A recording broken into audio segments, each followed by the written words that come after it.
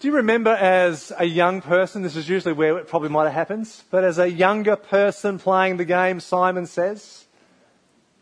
Just one or two. How many people have played Simon Says? Come on. All right, yeah, we've got some movement happening in the room here, and you can just tell our online host as well too if you've played that. Typically it was a game you played at school. Oh, you might have played it with your family or your siblings somewhere, but Simon Says it's a simple game. Somebody plays the role of Simon, and the object is that you give them instructions that they've got to comply with, and if they don't comply with them, they're out of the game. Now, I have a bit of a competitive streak in me, and so, as a younger person, I always wanted to be Simon. So, Simon says, and he might say, rub your nose, and so you'd rub your nose. Or Simon says, hop on one foot, so you'd start hopping on one foot. Or Simon says, jump up and down while rubbing your tummy at the same time. And so this would just go on, and if you didn't do that fast enough, you were kind of pushed out of the game, and the game would go on. But if Simon said something, gave an instruction without saying Simon Says, if he said jump, and you jumped, you're out of the game. Now, imagine if we just changed that game up for just a moment. And instead of we said Simon Says, we said Jesus Says. I wonder what that would look like. Now, it's not a game in that sense. And Jesus is very different to Simon, okay? So there is no comparison. The metaphor does break down a little bit. But if Jesus was to say something like, forgive that person. Or Jesus says, don't lust after that person. Or Jesus says, be kind to that individual.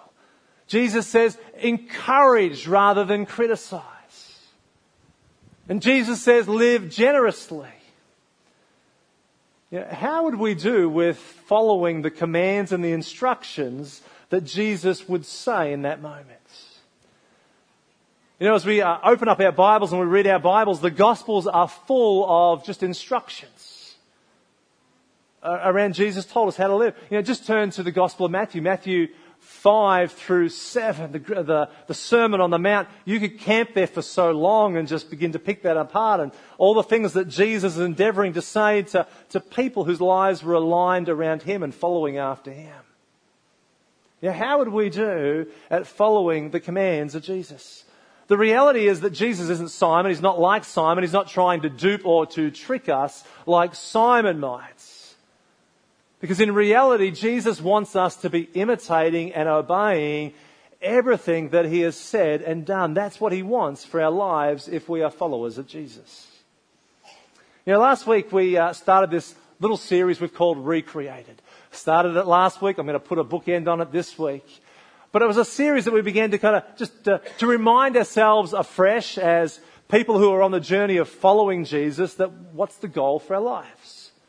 The goal is not just turning up at church. The goal is not just, endeavouring to, help somebody else out. The goal goes much further than that. The goal for our lives as believers and followers is we're on this journey of being recreated back into the image of God, into the image of our original design. When we come to faith in Jesus Christ, in that moment, in that moment where we declare our faith in Christ, we are instantly saved. We are, our identity is given. We are sons and daughters of the King. All of that is instantly guaranteed, but there is this journey that we begin, and it's a journey of transformation. The Apostle Paul spoke about this in different instances where he just kind of affirmed this journey of being recreated. In the book of Ephesians, Paul urges these new believers. And in this letter he said, put off the old self and put on the new self, created to be like God in true righteousness and holiness. And then in his letter to the Corinthians, he wrote these words. He said, and we all who with unveiled faces contemplate the Lord's glory are being transformed. This is this work of recreation. We are being recreated into his image, who is the Spirit.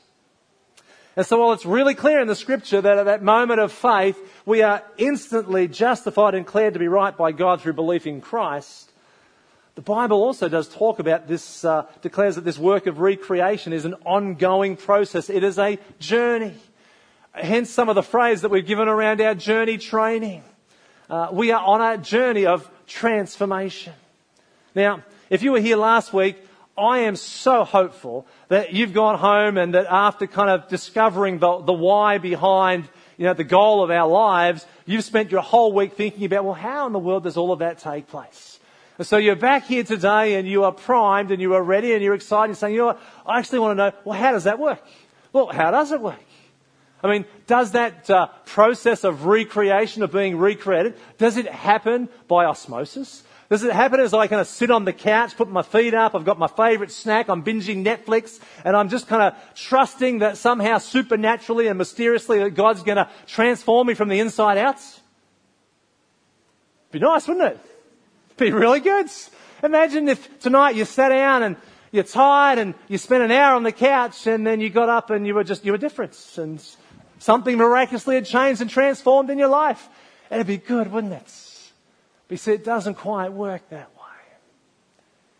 You see, as we read through the scriptures, as we immerse ourselves in God's words, we're told that God accomplishes this work of recreation in our lives by imitating and obeying Jesus, who is the perfect image of God, through the supernatural enlightenment and empowerment of the Holy Spirit. Last weekend we looked at the why. Hey, for just a few moments this morning, I want to just push into the how. Being a follower of Jesus is not about a theory. There is a sense for what this journey looks like. I want to help us with that how today. You see, anybody can be a good person. We can walk out of here today, we might have turned up here today and we kind of got in our car and we resolved in our own spirit, you know what? I am just going to be a good person today. Do you know what? I'm not going to get grumpy with my spouse. I'm not going to yell at the kids. I've already forgiven that person over there. This is going to be a wonderful day. And before you've gotten out of the car, you've had terse words with your spouse, you've yelled at the kids and you're thinking, my goodness, I really do want to be a good person. It just doesn't happen by wishful or good thinking. You see, anybody can be a good person based upon the standards of the culture that are around you. You can always find somebody else that's not so good and you're thinking you actually are feeling pretty good. But as we live in the Word of God, God's goal of recreating us back into His image is accomplished as we learn to imitate and to obey everything that Jesus has said and done through the supernatural empowerment and enlightenment of the Holy Spirit. I want to just push into this for a little bit today for us, because I think this is really important. Who is the Spirit? Who is this person of the Holy Spirit, and how does the Spirit work in and through us to accomplish this goal of our recreation? Well, let's start by looking at the Spirit this morning. Just before Jesus left, in the Gospel of John, John 14, 15, 16 and 17, Jesus had just dropped a bombshell. It's like he'd stood up with the disciples, held the mic, and then just kind of dropped it. He dropped a bombshell about the fact that he was about to leave. Now, if you just spent 3 years with Jesus and your whole world was revolving around Jesus, it was like a life group, in the sense that they spent all their life together. Well, not that our life groups live together, but, take that whole point in the sense of community and just kind of grow it and put it on steroids. And they had lived in community for so long that suddenly Jesus says, you know what, guys, I'm about to leave you. Through them.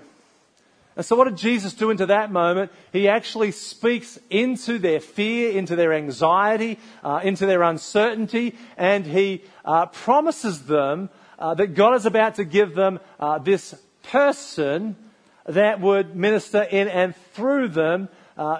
He speaks about the Holy Spirit. This is what he says. It's going to be on the screens. But in John chapter 14, he says these words. I will ask the Father, and He will give you another advocate who will never leave you. He is the Holy Spirit who leads into all truth. The world cannot receive Him because it isn't looking for Him and doesn't recognize Him. But you know Him because He, being Jesus, lives with you now and later will be in you. Then in verse 26, when the Father sends the advocate as my representative, that is the Holy Spirit, He will teach you everything and will remind you of everything that I have told you. Now, there is so much in those verses of Scripture that we could just talk about for the next 15, 20 minutes, but we don't have time.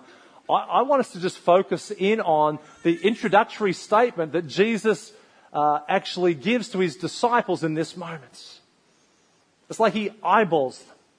And he looks at them and he says, I will ask the Father, and he will give you another advocate. Now, a couple of things that I just want to look at as we focus on that statement. It's the word another, and then it's the word advocate. But let's start with the word another. This word another. Jesus used this word for a specific reason. In that day, there was a couple of Greek words that could be used to explain the word another. In this moment, Jesus used a word that was very specific in this culture to introduce the Spirit. He uses a word that means of a same or like manner or similar kind to emphasize what God was about to do with these disciples. Jesus was saying to them in this moment that even though he was about to go and they would no longer have his physical presence, that God was sending someone who was exactly like him to help them. He may not be with them anymore physically, but in his absence, God would send someone of the same essence. Do you get it? Someone just like Jesus. So similar to him that they wouldn't need to fear the gaping hole that his leaving would produce. I mean, this is revolutionary for these disciples. If you've been following Jesus for some years, you've probably heard this before, but they are hearing this for the very first time, and Jesus is saying, in one sense, I've been with you, but soon I'm going to be in you, and whilst they wouldn't quite get it this way, but, better to be in you than to be beside you. Then he goes on to refer to the Spirit by calling him the advocate. Jesus says, I will ask the Father and he will give you another, someone just like me, another advocate. The word advocate can also be translated as helper. You might see that in your translation, or comforter, or counselor. But Jesus used this word, this same word, on 4 occasions for the next 2 or 3 chapters to seed both the name and the concept of his work in the hearts and the minds of his disciples. When Jesus walked the earth, he came alongside of his disciples as their advocates. And he helped them in a variety of different ways. For example, when they were hungry, it was Jesus who found them food. I mean, in that moment, can you imagine being there at the feeding of the 5,000 people? Jesus found them food. When they were tired, he gave them rest. When they felt unsure, he calmed their troubled hearts. You see, whatever these disciples faced, they could count on him to address their particular needs, to step in and to help.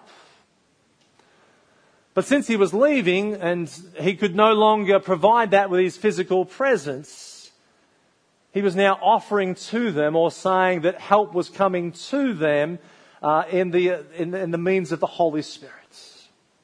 And so he, the Holy Spirit, would be there for them in their times of discouragement. He would calm their fears when they were troubled and afraid.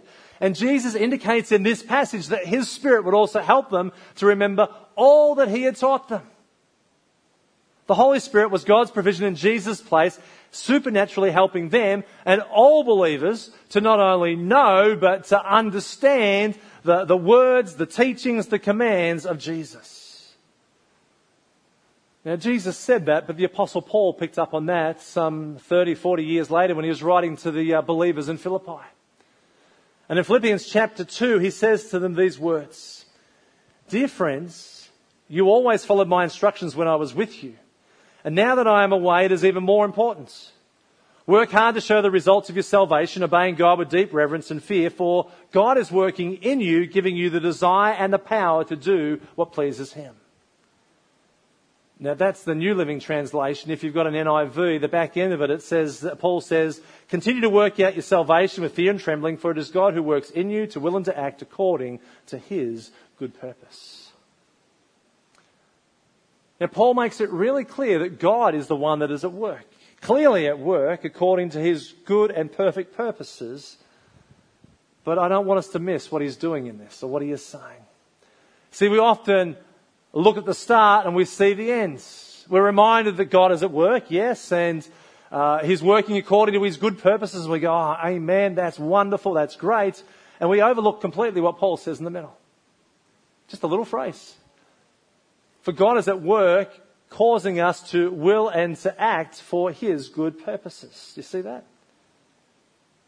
Paul reminds these believers that it's the Holy Spirit, that it's at work supernaturally in their lives and our lives, causing us to will and to act. To give us the desire and the power. That's what it means. Giving us the desire and the power to do something. But for what purpose? Well, the Holy Spirit is at work giving us the desire and the power to imitate and to obey everything that Jesus has said and done, so that we might bring glory to God by being recreated into his image, back into the image of his original design. It's the Spirit that's causing us to will and to act. Now, you might be wondering, well, how does the Spirit cause us to will and to act? Well, God accomplishes that in our lives, according to Galatians 5:16, as we walk by the Spirit. In one sense, you could say it's in this abiding relationship. It's in this step-by-step abiding relationship that we have with him. Now, what does that look like? Well, I like to equate, maybe this will help us, I like to equate an abiding relationship to drinking a cup of tea. Any tea drinkers here in the room? Anybody like a good cup of tea? 1 or 2, 3 or 4, hands are going up all over the place. Wonderful. Do you know what? Think about that for a moment. If you want a weak cup of tea, you take your tea bag and you just kind of dip it in a couple of times and you sit it on the bench to use it again later in the day. And you come back because you still like a weak cup of tea and you put it back in and you drink it a couple of times and you take it out. And if you're a real miser, you might use it 3 or 4 times throughout the course of the day before you discard it. But if you like a really good strong cup of tea, you will take that tea bag and you will drop it into a cup of boiling water, or if you're even more refined, into a pot. And it's not just a tea bag, it's tea leaves now. And you allow it to seep. You allow it to infuse the flavour of that tea into the boiling water. So if you like weak tea, it'll be weaker. If you like strong tea, it'll be a little bit stronger. You know, abiding with the Spirit is a little bit like drinking a cup of tea. It's like lingering in that moment. It's allowing our lives to linger, to walk in the Spirit, to be in step, to hang out in that moment. And the Spirit of God is beginning to infuse our lives. Now, I think one of the challenges for a lot of us is that we kind of treat our relationship with the Holy Spirit like a tea bag. We just kind of dink it in and out and throw it to the side, and come back later on, we dink it in and out and throw it to the side again. And it wasn't the way it was meant to be. This abiding relationship there is this sense of lives being so closely connected to the Spirit of God that lives within us that we just kind of walk in step. And so that as we do that, we have a sense of what the Spirit's doing in our lives. Maybe nudging us in a certain direction. We sense the voice of God, the Spirit of God, maybe saying something to us. I'll speak about this a little bit more. You know, it's those moments that we kind of mark up as coincidence that we know aren't coincidence, because it's just the way in which the Spirit of God is working in our lives. That happens when we pull in close in this intimate relationship. Now, I think the challenge for us is that we're a little bit flippant at times with this relationship that we've got, but just to remind us today that there is no other pathway to walk if we want to bring glory to God by being recreated into his image, apart from being in step with the Spirit. So that's all good and well, Dave, but what's that practically look like? Well, let me just give you a couple of suggestions here. And this is not exhaustive in any sense. But you know what? I think that's walking in the Spirit has to come out of a posture of humility. We are so fiercely independent, so fiercely stubborn, aren't we, in our own... it's pride. It's the Frank Sinatra line that says, well, I did it my way, and so I'm going to just keep doing it my way. But if we're going to walk in step with the Spirit, then we have to adopt an attitude of humility. Now, Paul says in Ephesians these words, he speaks about humility. He says, I therefore, a prisoner for the Lord, urge you to walk in a manner worthy of the calling to which you have been called. And the first phrase he uses is this. He says, with all humility and gentleness, with patience, bearing with one another in love, eager to maintain the unity of the Spirit and the bond of peace. The reality is that you and I might be special. You know what? We are. Ephesians 2:10 says that we are God's masterpiece. We are special. You and I are unique. If we love and follow Jesus, we are His creation. We're being recreated back into His image. We are significant. We are special. We are sons and daughters of the King. That is who we are. But you know what? We aren't gods. We're His children.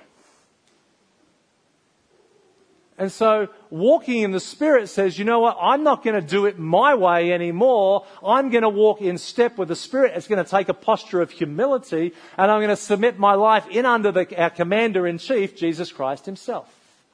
I'm going to walk in humility. But I also think that it comes from being open to hearing or listening to what the Spirit of God might be wanting to speak into our lives. Being open to that. We just sung about it. I will make room for you. Do whatever you want to do. You know, how do we work out what God is maybe wanting to do in and through our lives? Well, it involves listening. In John 10 verses 27, Jesus said, my sheep listen to my voice. I know them and they follow me. Now we can gloss over this, but the Spirit of God knows when we are listening to Him. God's given us 2 ears and 1 mouth, I think for a reason, that we spend more time listening than we might do speaking. But how do we hear the voice of God's Spirit? I think it happens in a variety of different ways. You know, the obvious one is prayer. You know, we kind of pull into that quiet space, into that one-on-one moment where we just linger in the presence of God. It might have come out of doing a devotional. You might have been listening to some worship music. You know, and you're just there in that space. You know, prayer is as simple as prayer is meant to be like conversing with a friend. It's that simple. You know, I was praying this morning as I drove over to Eagle, with my eyes open, of course. I was praying, just having a conversation with God. Talking with Him about this morning, kind of what was on my heart, what I was thinking about. And just leaning into that particular moment. That's what prayer is meant to be like. And often it's in that space that it might just be a thought that just gets deposited into your mind that, not coincidence, but it could be somebody that God brings to mind that you feel like you've got to go and pray for. It could be any number of things. It starts with prayer. Do you know, it also happens by simply reading the words. You know, often, if we are followers of Jesus, we say that's really important and we want to be students of the Word. We want to read the words. But when was the last time that we allowed the Word of God to read us instead of us just reading it? See, there's a difference. You know, we can sit down and we can kind of tick off our list. You know what? I've just read through Matthew, Mark, Luke and John. I've done that in the space of 1 week. Well, that's great. You know, you're reading the Word of God, but are you allowing the Word of God to read you to get into your life? That just kind of takes some time. That takes intentionality. And maybe you struggle with that. So I'm not saying you've got to read the whole 4 Gospels in the next week, but it might just start with you saying, you know what? I'm just going to pick up a little devotional. Or, you know what, over the next 40 days in the run into Easter, I'm going to read through the Gospel of Mark, and I'm just going to, 16 chapters. So I'm just going to kind of gently, I'm just going to slowly work my way through that and just read that. If you're not a reader, all right, a lot of blokes don't like to read. They'll read the newspaper, they'll read a comic, or they'll read something on Facebook, but you're not a reader. Do you know what? Listen to something. Just let God's Word just begin to permeate your life. And you know, as you read it, this is how you allow the Word of God to read you. You start to ask some questions. What do I sense God's saying to me as I'm reading this passage? Is there something that I feel convicted about that I need to do? Or is there something I feel like I'm avoiding as I read this passage as well? Jesus will speak to you. How else can we might hear from the voice of God, from the Spirit of God as we do it? Worship. Did you have a sense of that this morning? particularly over at our Eagle Hawk campus, because I was there for worship this morning. And it was just like every song that was being sung this morning, I just had a sense of God speaking to me, not in an audible voice, but just encouraging me through the words, reminding me that He was a good God and that He was faithful in every generation and that I could trust Him in any situation that I might face. That's God speaking and ministering to us through His Spirit for whatever situation. Because we know we sit here today and we know the different things that might sit around us that we're thinking about, and God just speaks back into all of that. Jesus said to His disciples, and I will send you another advocate, someone who is just like me, who is going to step into this gap and can continue to minister into your life. You know, God also speaks through dreams and visions. You know, we don't speak a lot about dreams and visions here at Bendigo Baptist. It's probably not a strong part of our culture, but you read through the Scriptures and you will find over and over again that God often communicated to people in the Scriptures through dreams and visions. And if He's done it once before, why would He not do it again? Now, I know where you're going. I know where the thought goes. Like, Dave, there's a whole bunch of wacky stuff that comes out of that. Yeah, I get that. That's why you test the Spirit. That's why you test what you're being received or what is being given to you. How does this measure up against God's words? Because that is our standards. Or, you know what? God often speaks through other people as well, too. You know, God's word is our source, don't get me wrong. But you know what? How often has it been that you've been praying about something and maybe somebody's come to you and confirmed something for you? It's not like we need another mediator to help us through life, but God encourages us and He moves in our lives often through the way in which He's spoken to somebody else and He puts the two together. I'll give you an example in my own life. You know, late last year, I've talked about one of the gifts of being away on long service leave. It gives you some time to just slow down and to kind of pull into those things that really matter. And one day as I was walking, I was listening to a devotional. I had my earbuds in. And it was just in the space of that, I was listening to the story of Moses and the encounter that he had at that burning bush experience. That as I listened to that, I just had this overwhelming sense in that moment that encountering Jesus afresh was important in my life. And if it's important in my life, then how important is it then for everybody else that's a part of Bendigo Baptist Church that we would be encountering the risen Christ in the everyday realities of our life? And so I just continued to kind of keep thinking about that. And it was probably about a month later, I'd come into work. Actually, maybe it was only 2 or 3 weeks, somewhere in all of that. And I remember telling the staff team that I just had a sense that our theme that we needed to let just kind of sit across the course of this year was a theme around encountering Jesus. I shared a little bit about what's going on in my life. And then I mentioned something about a particular book that I had picked up with some of my colleagues that we were reading. And I said, I'm enjoying this. Well, one of our members of our ministry team wasn't there, and so I caught up with them a little later in the week, and they just happened to say to me, not having heard one thing that I had said, they said, Dave, I've just read a book that I've been encouraged to read that I would not typically read, but I really think you should read. Do you know it was the book that I was reading? Now, people may say, that's just coincidence. You're reading too much into that, Dave. I don't think so. See, I think that's just the way in which the Spirit of God's at work in our lives, endeavouring to communicate and to speak to us as we walk in step by the Spirit. It's how it works. We've got to be humble enough. We've got to be willing to listen. And I don't think this is the third thing that just finishes it all up and wraps it up in a nice neat little bow, but I was just thinking this week, you know what?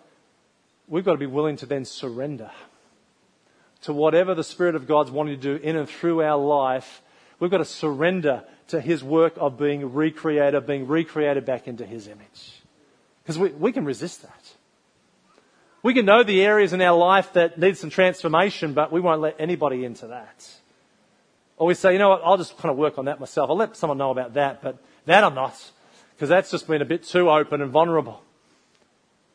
But you know what? If we want to grow and mature and to be like Jesus, to be conformed back into the image of God, then we're talking about complete transformation.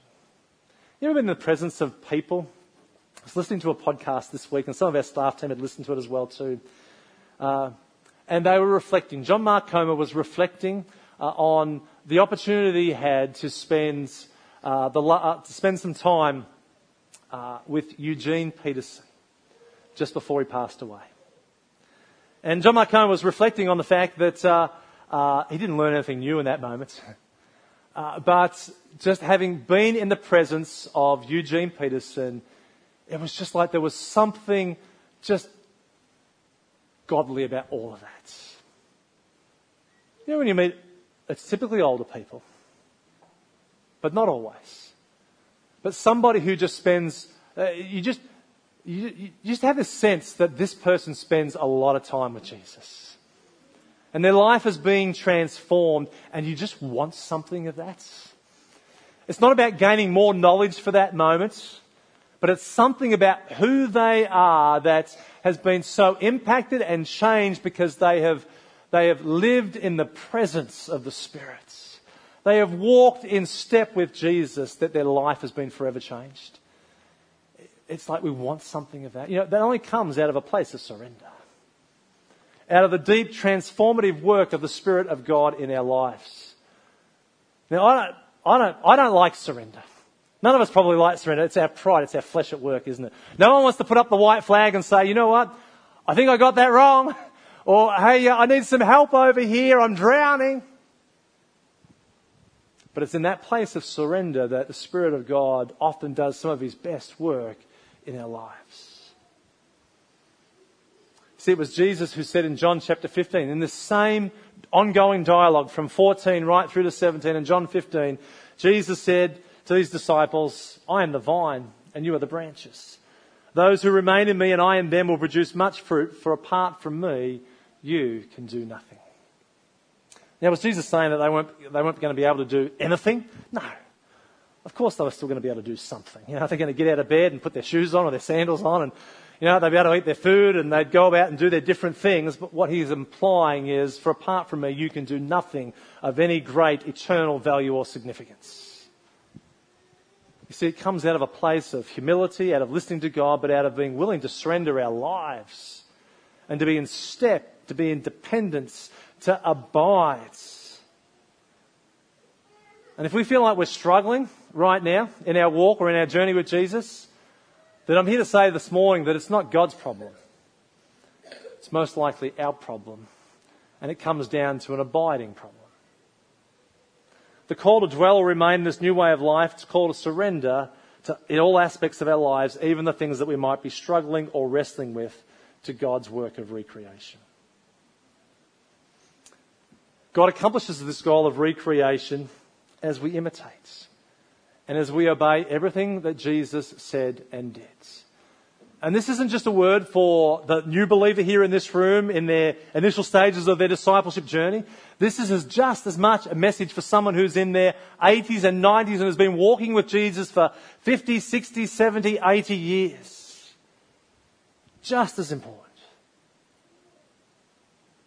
So if God accomplishes His goal of recreating us as we obey, imitate and obey, the question maybe for us to sit with today, to take from here today, is simply this. How well are we doing? How well are you doing? How well am I doing at imitating and obeying everything that Jesus said and did through the supernatural empowerment and enlightenment of His Holy Spirit?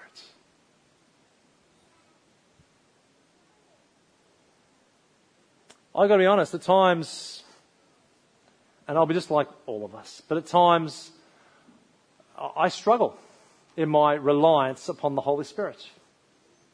Because still within my life there is this fierce, stubborn independence that says, no, I can do that myself. I can pull it, I can do that. I know what to do about that situation. Absolutely. All of us could say the same thing, Mike. But it's not the way that Christ intended for this relationship to be.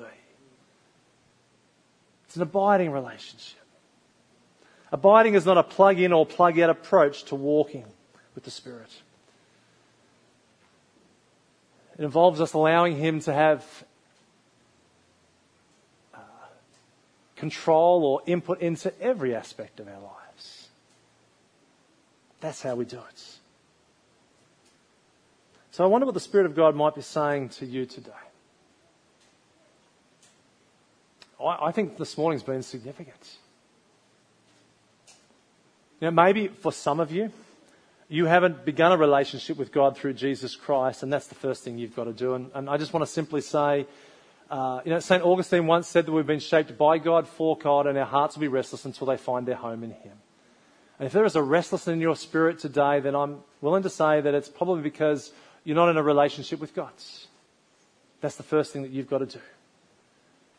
But maybe for the rest of us, the bigger decision for the rest of us is really this. As we move into this year and as we begin to kind of walk in and through each day, are we willing to yield our lives afresh to the empowering work of God's Spirit in our life? Because that's what's required. We cannot imitate and obey all the commands of Jesus without the empowering work of the Spirit. Without the Spirit causing us to will and to act. That's how it works. God accomplishes His goal of recreation in our lives as we imitate and obey Jesus in reliance upon the Holy Spirit. As our team comes back this morning, I want to just kind of give us some space for a few moments. In this moment as we just reflect. What is it for you today? I've been here for 25 years at Bendigo Baptist Church. I don't want to just turn up and do what we do on a weekend. I don't want to go through just another year of endeavouring to do what you do as a good leader and a good pastor in a church. Going to keep doing all of those things, but I want to see the Spirit of God continue to keep doing a deeper work in my life, and I want to see that in the life of our church and our community as well too. And it begins with us. It begins with our own hearts. And so I wonder in just this moment, so I'm going to give an officer just an opportunity just to bow our heads. Maybe just do that with me. Just let's bow our heads right where we are. This is a sacred moment. What's God doing in your life right now? And how happy are you, in one sense, with your current relationship, where it sits with Christ? And with how happy are you at your work of endeavouring to imitate and to obey everything that Jesus has commanded you to do? And we can't do it in our own strength. We can only do it through the supernatural empowerment of God's Spirit in our lives. I'll let you just talk to Jesus for a moment about that. And then I'll pray.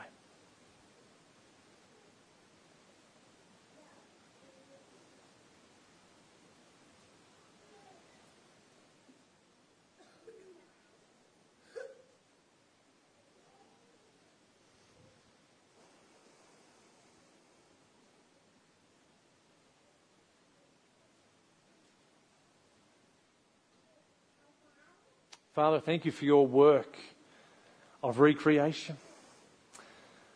We thank you for the story that the Scriptures tell us, that from beginning to end, your entire goal for creation was to live in relationship with you.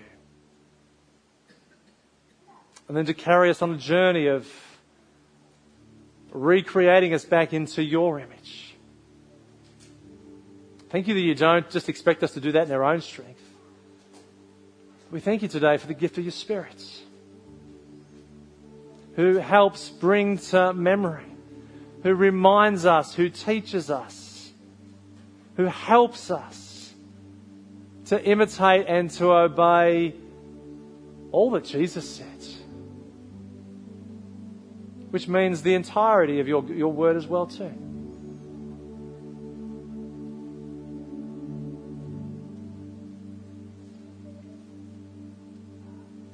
Father, some of us this morning are maybe realising that we're being too stubbornly independent. It's our pride. It's our flesh. God, we're seeking your forgiveness over all of that. We want to yield our lives afresh. Father, maybe there are others of us this morning who are struggling with different things. We're struggling with the capacity to forgive somebody. struggling with health-related issues, relational issues. Maybe it's in the area of our finances. And so we're doggedly trying to resolve those issues ourselves, and yet we can't seem to do that. God, would you help those of us that find ourselves in that space today? Would you enable us to surrender some of that to you? To surrender those things to your good and perfect work? Father, we want to make room for you to move in all of that. To do what you want to. Not what we want to. But you move in that space. Father, as we lead into this year as a church family, we want to be open. We want to be open to the work, the supernatural work of your Spirit in our lives. Father, begin in this place. Begin in my life. Lord, work in and through all of our lives. Have your way, we pray. Help us in fresh and new ways to encounter your Son, Jesus. Our stories will all be different, but that'll be a part of your work of recreation. God, we yield ourselves to you again. Have your way, we pray. In Jesus' name.